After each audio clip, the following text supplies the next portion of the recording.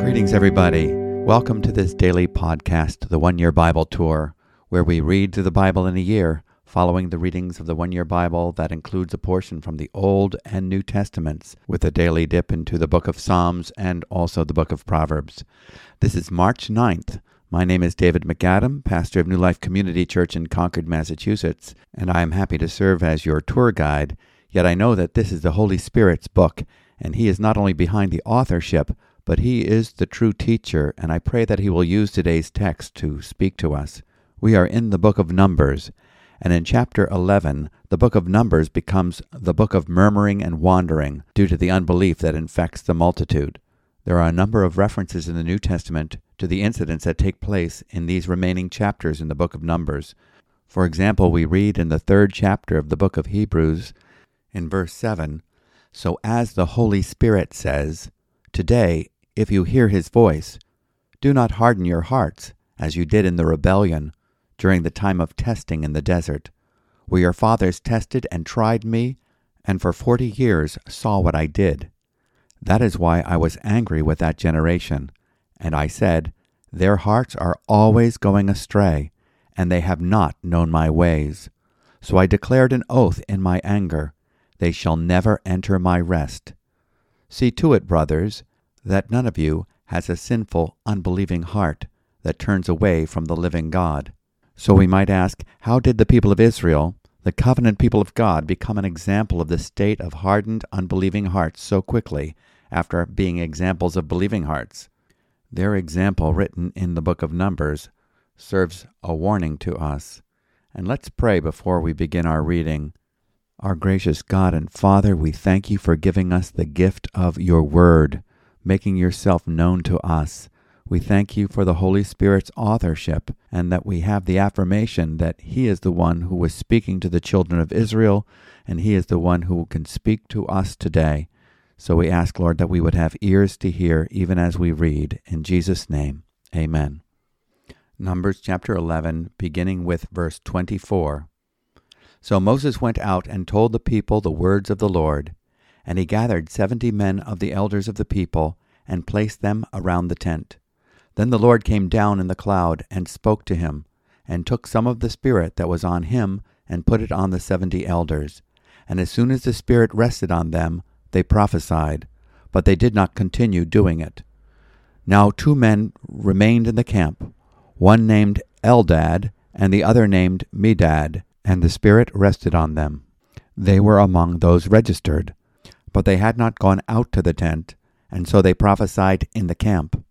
And a young man ran and told Moses, Eldad and Medad are prophesying in the camp. And Joshua the son of Nun, the assistant of Moses from his youth, said, My lord Moses, stop them. But Moses said to him, Are you jealous for my sake? Would that all the Lord's people were prophets, that the Lord would put His Spirit on them. And Moses and the elders of Israel returned to the camp. Then a wind from the Lord sprang up, and it brought quail from the sea, and let them fall beside the camp, about a day's journey on this side and a day's journey on the other side, around the camp, and about 2 cubits above the ground. And the people rose all that day and all night and all the next day, and gathered the quail. Those who gathered least gathered 10 homers, and they spread them out for themselves all around the camp. While the meat was yet between their teeth, before it was consumed, the anger of the Lord was kindled against the people, and the Lord struck down the people with a very great plague. Therefore the name of that place was called Kibroth Hattaavah, because there they buried the people who had the craving. From Kibroth Hattaavah the people journeyed to Hazeroth, and they remained at Hazeroth. Chapter 12. Miriam and Aaron spoke against Moses because of the Cushite woman whom he had married, for he had married a Cushite woman. And they said, Has the Lord indeed spoken only through Moses? Has he not spoken through us also? And the Lord heard it. Now the man Moses was very meek, more than all the people who were on the face of the earth. And suddenly the Lord said to Moses and to Aaron and Miriam, Come out, you 3, to the tent of meeting. And the three of them came out. And the Lord came down in a pillar of cloud, and stood at the entrance of the tent, and called Aaron and Miriam. And they both came forward. And he said, Hear my words. If there is a prophet among you, I, the Lord, make myself known to him in a vision. I speak with him in a dream. Not so with my servant Moses. He is faithful in all my house. With him I speak mouth to mouth clearly, and not in riddles. And he beholds the form of the Lord. Why then were you not afraid to speak against my servant Moses? And the anger of the Lord was kindled against them, and he departed. When the cloud removed from over the tent, behold, Miriam was leprous, like snow. And Aaron turned toward Miriam, and behold, she was leprous. And Aaron said to Moses, O my Lord, do not punish us, because we have done foolishly, and have sinned. Let her not be as one dead, whose flesh is half eaten away when he comes out of his mother's womb. And Moses cried out to the Lord, O God, please heal her, please.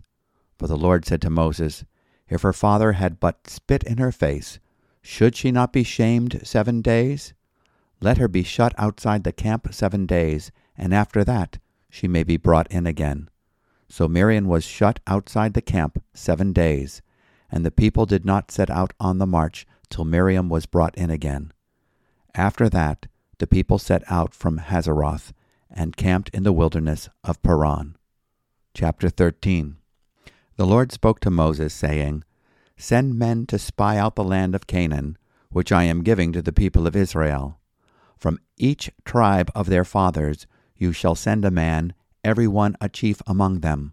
So Moses sent them from the wilderness of Paran, according to the command of the Lord, all of them men who were heads of the people of Israel. And these were their names: from the tribe of Reuben, Shammua the son of Zakkur; from the tribe of Simeon, Shaphat the son of Hori; from the tribe of Judah, Caleb the son of Jephunneh; from the tribe of Issachar, Igal the son of Joseph; from the tribe of Ephraim, Hoshea the son of Nun; from the tribe of Benjamin, Palti the son of Raphu; from the tribe of Zebulun, Gadiel the son of Sodi; from the tribe of Joseph, that is, from the tribe of Manasseh, Gadi the son of Susi; from the tribe of Dan, Amiel the son of Gamali; from the tribe of Asher, Sethur the son of Michael; from the tribe of Naphtali, Nabai the son of Vophzai; from the tribe of Gad, Geuel the son of Machai. These were the names of the men whom Moses sent to spy out the land. And Moses called Hoshea the son of Nun Joshua. Moses sent them to spy out the land of Canaan, and said to them, Go up into the Negeb, and go up into the hill country, and see what the land is, and whether the people who dwell in it are strong or weak, whether they are few or many, and whether the land that they dwell in is good or bad, and whether the cities that they dwell in are camps or strongholds, and whether the land is rich or poor, and whether there are trees in it or not. Be of good courage, and bring some of the fruit of the land. Now the time was the season of the first ripe grapes. So they went up and spied out the land from the wilderness of Zin to Rehob near Labo Hamath. They went up into the Negeb, and came to Hebron. Ahiman, Sheshai, and Talmai, the descendants of Anak, were there. Hebron was built 7 years before Zoan in Egypt. And they came to the valley of Eshcol, and cut down from there a branch with a single cluster of grapes, and they carried it on a pole between 2 of them. They also brought some pomegranates and figs. That place was called the valley of Eshcol, because of the cluster that the people of Israel cut down from there. At the end of 40 days they returned from spying out the land, and they came to Moses and Aaron, and to all the congregation of the people of Israel in the wilderness of Paran at Kadesh. They brought back word to them and to all the congregation, and showed them the fruit of the land. And they told him, We came to the land to which you sent us. It flows with milk and honey, and this is its fruit. However, the people who dwell in the land are strong, and the cities are fortified and very large. And besides, we saw the descendants of Anak there. The Amalekites dwell in the land of the Negeb. The Hittites, the Jebusites, and the Amorites dwell in the hill country. And the Canaanites dwell by the sea and along the Jordan. But Caleb quieted the people before Moses and said, "Let us go up at once and occupy it, for we are well able to overcome it." Then the men who had gone up with him said, "We are not able to go up against the people, for they are stronger than we are." So they brought to the people of Israel a bad report of the land that they had spied out, saying, "The land through which we have gone to spy it out is a land that devours its inhabitants, and all the people that we saw in it are of great height.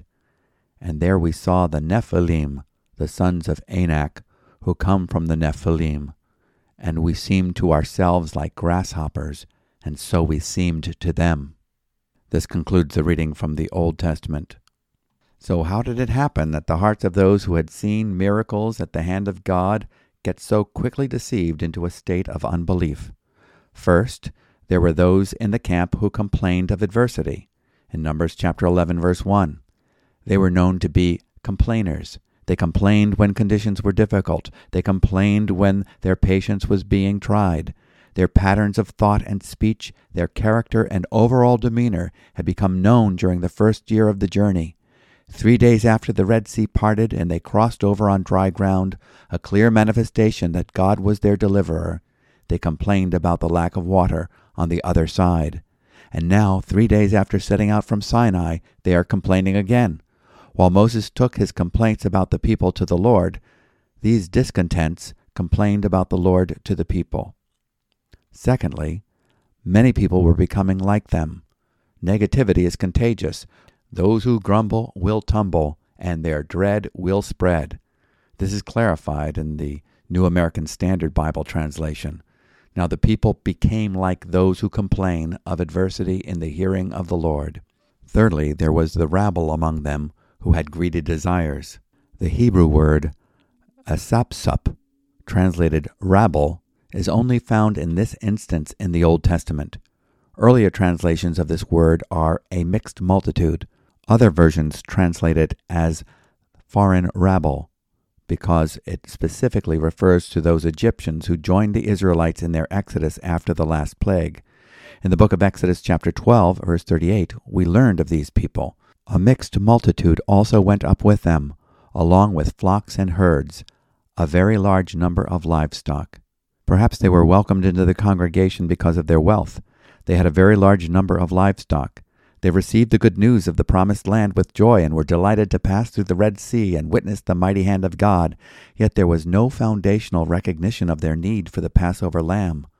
The mixed multitude was of mixed faith.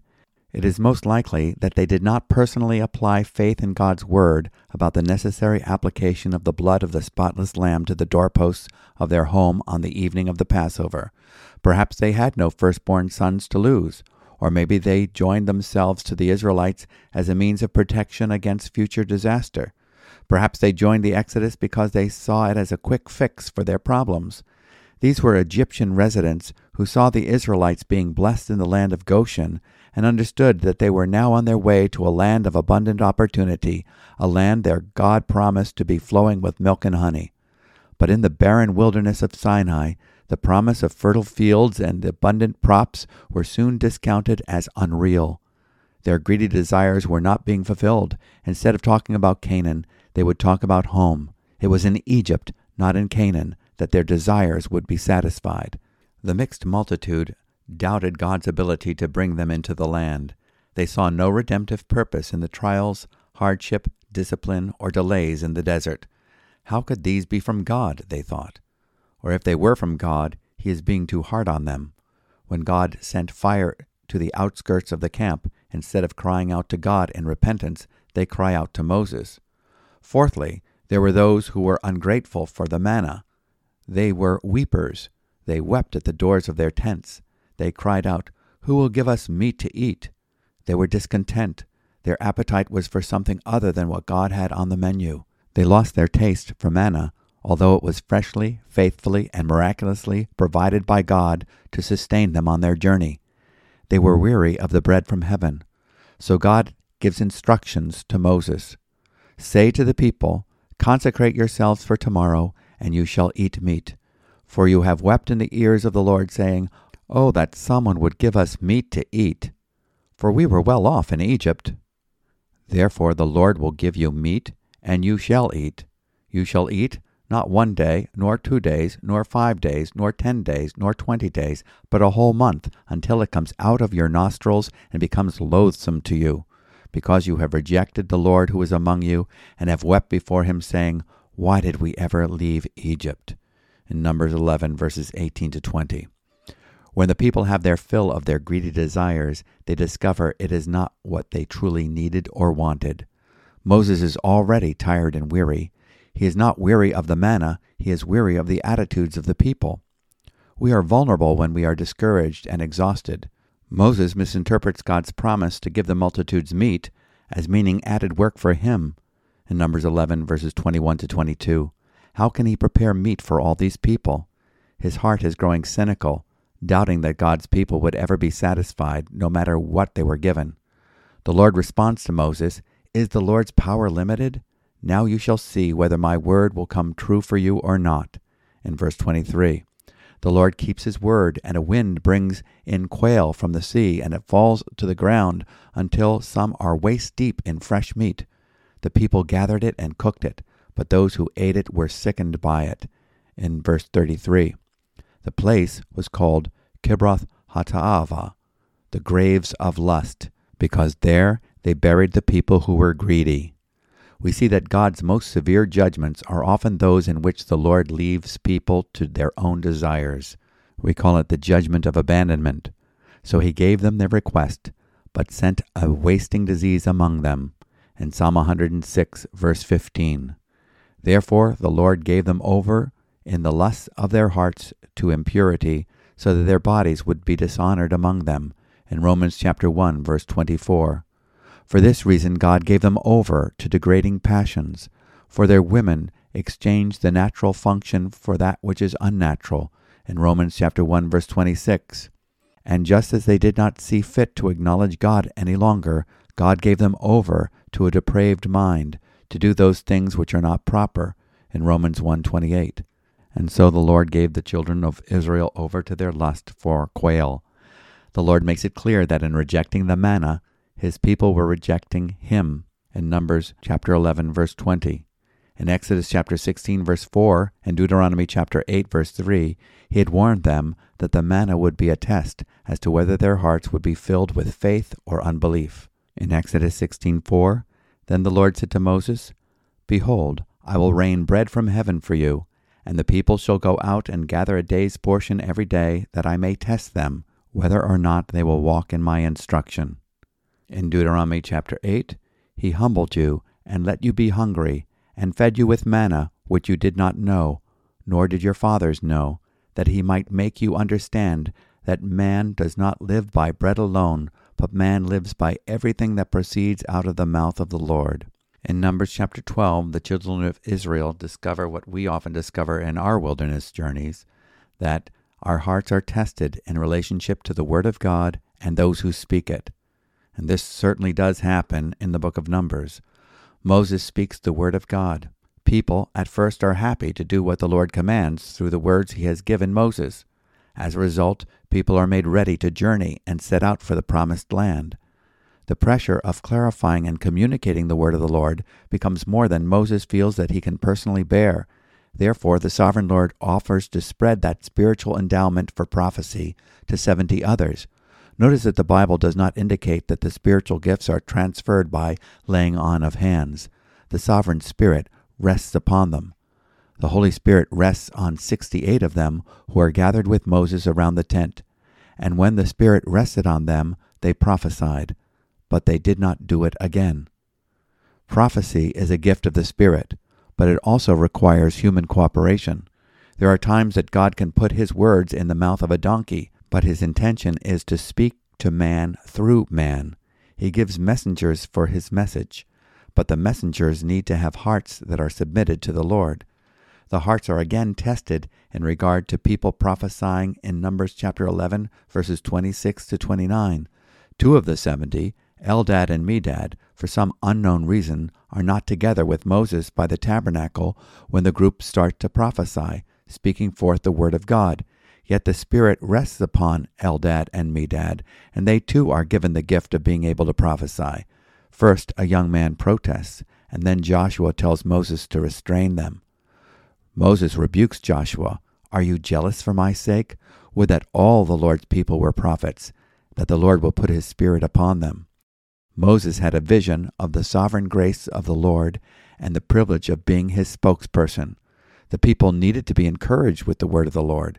Would that they were all able to encourage themselves and each other. In 1 Corinthians chapter 14, the Apostle Paul states a similar sentiment.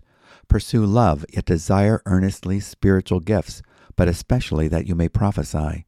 But one who prophesies speaks to men for edification and exhortation and consolation." That's for building up, stirring up, and cheering up. The situation reminds us of the disciples complaining to Jesus about another upon whom the Spirit was resting. John answered and said, "Master, we saw someone casting out demons in your name, and we tried to prevent him because he does not follow along with us." But Jesus said to him, "Do not hinder him, for he who is not against you is for you." In Luke 9, verse 49 to 50. The tests in regard to prophesying continue. Moses' sister Miriam and his brother Aaron spoke out against Moses. First they were upset with his marriage to the Cushite woman. Then they expressed resentment towards Moses being God's designated spokesperson, and they questioned his authority. And they said, "Has the Lord indeed spoken only through Moses? Has he not spoken through us as well?" And the Lord heard it. Let us be careful not to make too much of our own particular gifts and experiences. Instead, let us recognize God's authority as expressed through his word. The Lord said that Moses is more than a mouthpiece. He is a faithful servant. He knows me. He reverences my word and beholds the form of the Lord in the word. In Numbers chapter 12, verses 7 to 8. That commendation reappears in the book of Hebrews. Miriam is chastised with leprosy, and Moses intercedes for his beloved sister. The Lord took Miriam's attack on Moses personally, because ultimately that is what it was. As a result, Miriam was set aside as leprous for 7 days, and the entire camp of Israel had to wait until she was purified before they could resume their journey. In Numbers chapter 13, hearts are tested in relationship to the promises. Today's Old Testament reading concludes with the sending out of the 12 spies into the land of Canaan. Representatives from each tribe are chosen. Joshua of the tribe of Ephraim and Caleb of Judah are among them. They are given a list of conditions to investigate and told to report back to the people. The 12 are gone for 40 days and then return, with 10 of them giving an evil report. The 10 spies concurred that yes, the land was as God said it would be. The land does flow with provisions for livestock and fruitfulness. They brought back astounding samples of fruit to prove this. Nevertheless, they said in a panic, "The descendants of Anak and Nephilim are there." The name Anak means long-necked. The Anakim were big people who stood tall in the eyes of others. While the 10 saw these long-necked sons of Anak as a problem looming large, 2 spies, Joshua and Caleb, saw them as giant opportunities in work clothes. Long necks mean greater distance between the shoulders and heads. A greater distance makes for a greater opportunity to separate the two. Nephilim refer to giants, but the root word nephal means to fall down or be cast down. Whereas the 10 spies saw the Nephilim as a giant obstacle, Joshua and Caleb went for the root interpretation. If God had called them to possess the land, indeed the Nephilim would fall down or be cast down before them. The people favored the majority report that the obstacles in the promised land were insurmountable. They believed a lie that Canaan is a land that devours its inhabitants. The 10 spies confessed that the inhabitants of the land were too strong for them. Joshua and Caleb knew that although they might be too strong for them, They were not too strong for God. How often we adopt the viewpoint that magnifies the enemy and minimizes the promises and power of God. Notice how the negative report affected not only how the people saw the enemy, but also how they saw themselves. In verse 33, there also we saw the Nephilim, the sons of Anak, are part of the Nephilim, and we became like grasshoppers in our own sight, and so we were in their sight. Do we see ourselves as the enemy sees us, or do we see ourselves as the Word of God sees us? Now let's go to our New Testament reading from the Gospel of Mark, chapter 14, beginning with verse 22. And as they were eating, he took bread, and after blessing it, broke it, and gave it to them, and said, Take, this is my body. And he took a cup, and when he had given thanks, he gave it to them, and they all drank of it. And he said to them, This is my blood of the covenant, which is poured out for many. Truly I say to you, I will not drink again of the fruit of the vine until that day when I drink it new in the kingdom of God. And when they had sung a hymn, he went out to the Mount of Olives. And Jesus said to them, You will all fall away, for it is written, I will strike the shepherd, and the sheep will be scattered. But after I am raised up, I will go before you to Galilee. Peter said to him, Even though they all fall away, I will not. And Jesus said to him, Truly, I tell you, this very night, before the rooster crows twice, you will deny me 3 times. But he said emphatically, But if I must die with you, I will not deny you. And they all said the same. And they went to a place called Gethsemane. And he said to his disciples, Sit here while I pray. And he took with him Peter and James and John, and began to be greatly distressed and troubled. And he said to them, My soul is very sorrowful, even to death. Remain here and watch. And going a little farther, he fell on the ground and prayed that, if it were possible, the hour might pass from him. And he said, Abba, Father, all things are possible for you. Remove this cup from me. Yet not what I will, but what you will. And he came and found them sleeping. And he said to Peter, Simon, are you asleep? Could not you watch 1 hour? Watch and pray that you may not enter into temptation. The spirit indeed is willing, but the flesh is weak. And again he went away and prayed, saying the same words. And again he came and found them sleeping, for their eyes were very heavy, and they did not know what to answer him. And he came the 3rd time and said to them, Are you still sleeping and taking your rest? It is enough. The hour has come. The Son of Man is betrayed into the hands of sinners. Rise, let us be going. See, my betrayer is at hand. And immediately, while he was still speaking, Judas came, one of the 12, and with him a crowd with swords and clubs from the chief priests and the scribes and the elders. Now the betrayer had given them a sign, saying, The one I will kiss is the man. Seize him and lead him away under guard. And when they came, he went up to him at once and said, Rabbi, and he kissed him. And they laid hands on him and seized him. But one of those who stood by drew his sword and struck the servant of the high priest and cut off his ear. And Jesus said to them, Have you come out as against a robber with swords and clubs to capture me? Day after day I was with you in the temple teaching, and you did not seize me. But let the scriptures be fulfilled. And they all left him and fled. And a young man followed him, with nothing but a linen cloth about his body. And they seized him, but he left the linen cloth and ran away naked. That's the end of the New Testament reading from the Gospel of Mark. After sharing the Passover meal with his disciples, Jesus proceeds from the upper room and outside the city walls to cross the Kidron Valley to the Mount of Olives, where the Garden of Gethsemane is at its base. The disciples had remembered the first Exodus in the celebration of the Passover meal, and were about to experience the second and greater Exodus, a deliverance from their bondage to sin and death. The time had come for the Lamb to be taken away and slain. Jesus prophesies and interprets a prophecy that was written hundreds of years earlier by Zechariah. And Jesus said to them, "You will all fall away, because it is written, I will strike down the shepherd, and the sheep shall be scattered." Mark 14:27, referring to Zechariah 13:7. In addition to prophesying that the disciples would scatter in fear, Jesus again prophesies his resurrection and what would happen after the resurrection. "But after I have been raised, I will go ahead of you to Galilee," in Mark 14:28.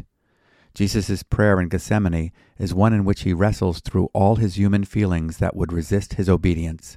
It was time for him to be sacrificed for us as the Passover lamb, in 1 Corinthians 5:7. He knew this. It was the hour for which he had come. Mark summarizes, "And he went a little beyond them and fell to the ground and began to pray that if it were possible, the hour might pass him by." Jesus relentlessly surrenders his will to that of the Father, knowing it meant death by crucifixion. Jesus' intercession ends with a resolve, "The hour has come. Behold, the Son of Man is being betrayed into the hands of sinners," in verse 36. It seems likely that Mark is drawing from Peter as a source eyewitness in this gospel. Peter is in almost every scene.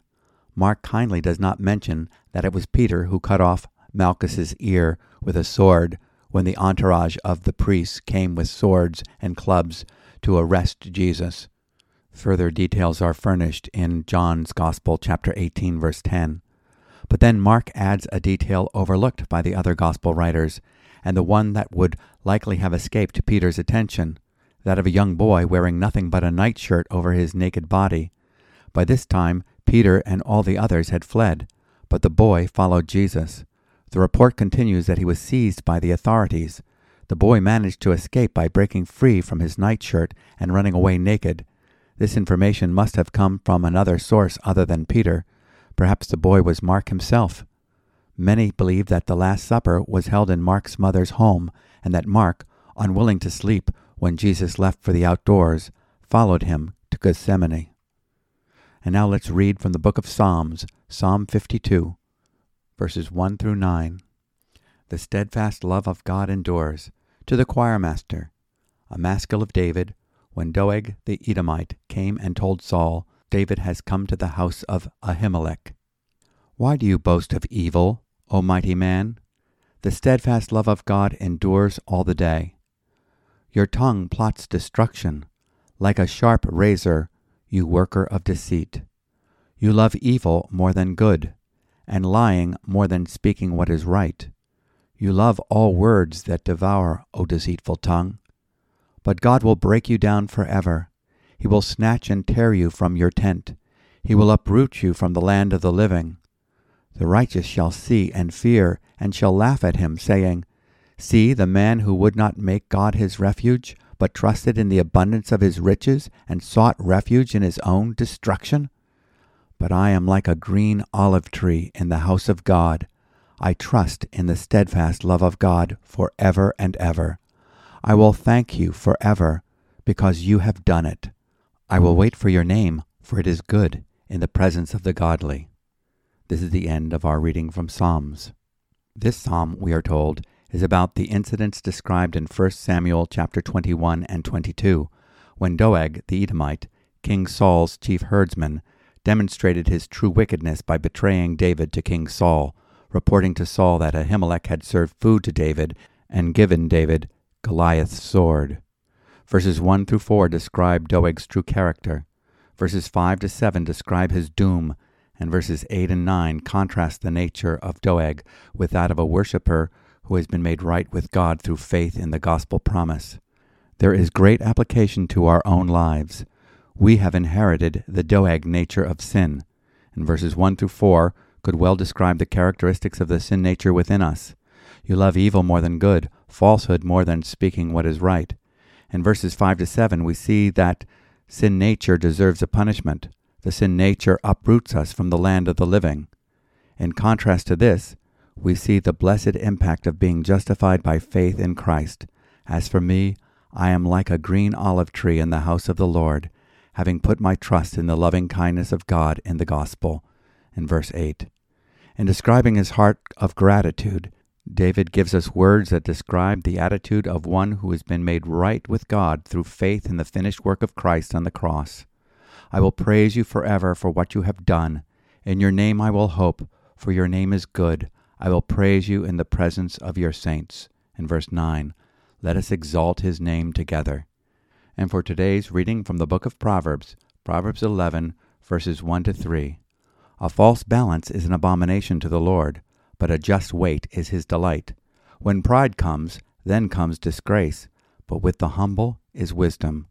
The integrity of the upright guides them, but the crookedness of the treacherous destroys them. We must love justice and fairness if we are to live a life that is well-pleasing to the Lord. Practice doing what you say you will do. That's integrity. Do the right thing. It is wise to be humble. Remember all that you are without Christ, and you have a lot to be humble about. Without him, you are nothing, and have nothing about which to boast. In him, you have God's perfect provision. With the humble who put their trust in Christ is God's perfect provision of wisdom, righteousness, sanctification, and redemption. In 1 Corinthians chapter 1, verse 30. Let's pray. Lord, we are reminded of your devotion to the Father and your sacrificial love for us. We thank you for the cross upon which you died and paid our ransom. We have been set free and are so grateful. Thank you for the gift of your Holy Spirit and his enabling power to deny ungodliness and love righteousness. Help us to walk with you and live a life of integrity. In Jesus' name, amen.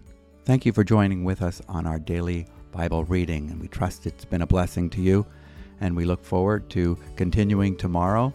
If you have any questions or comments, feel free to write us at podcast@newlife.org. Or if you'd like a written copy of today's commentary, you can subscribe to our free daily email at our website, newlife.org.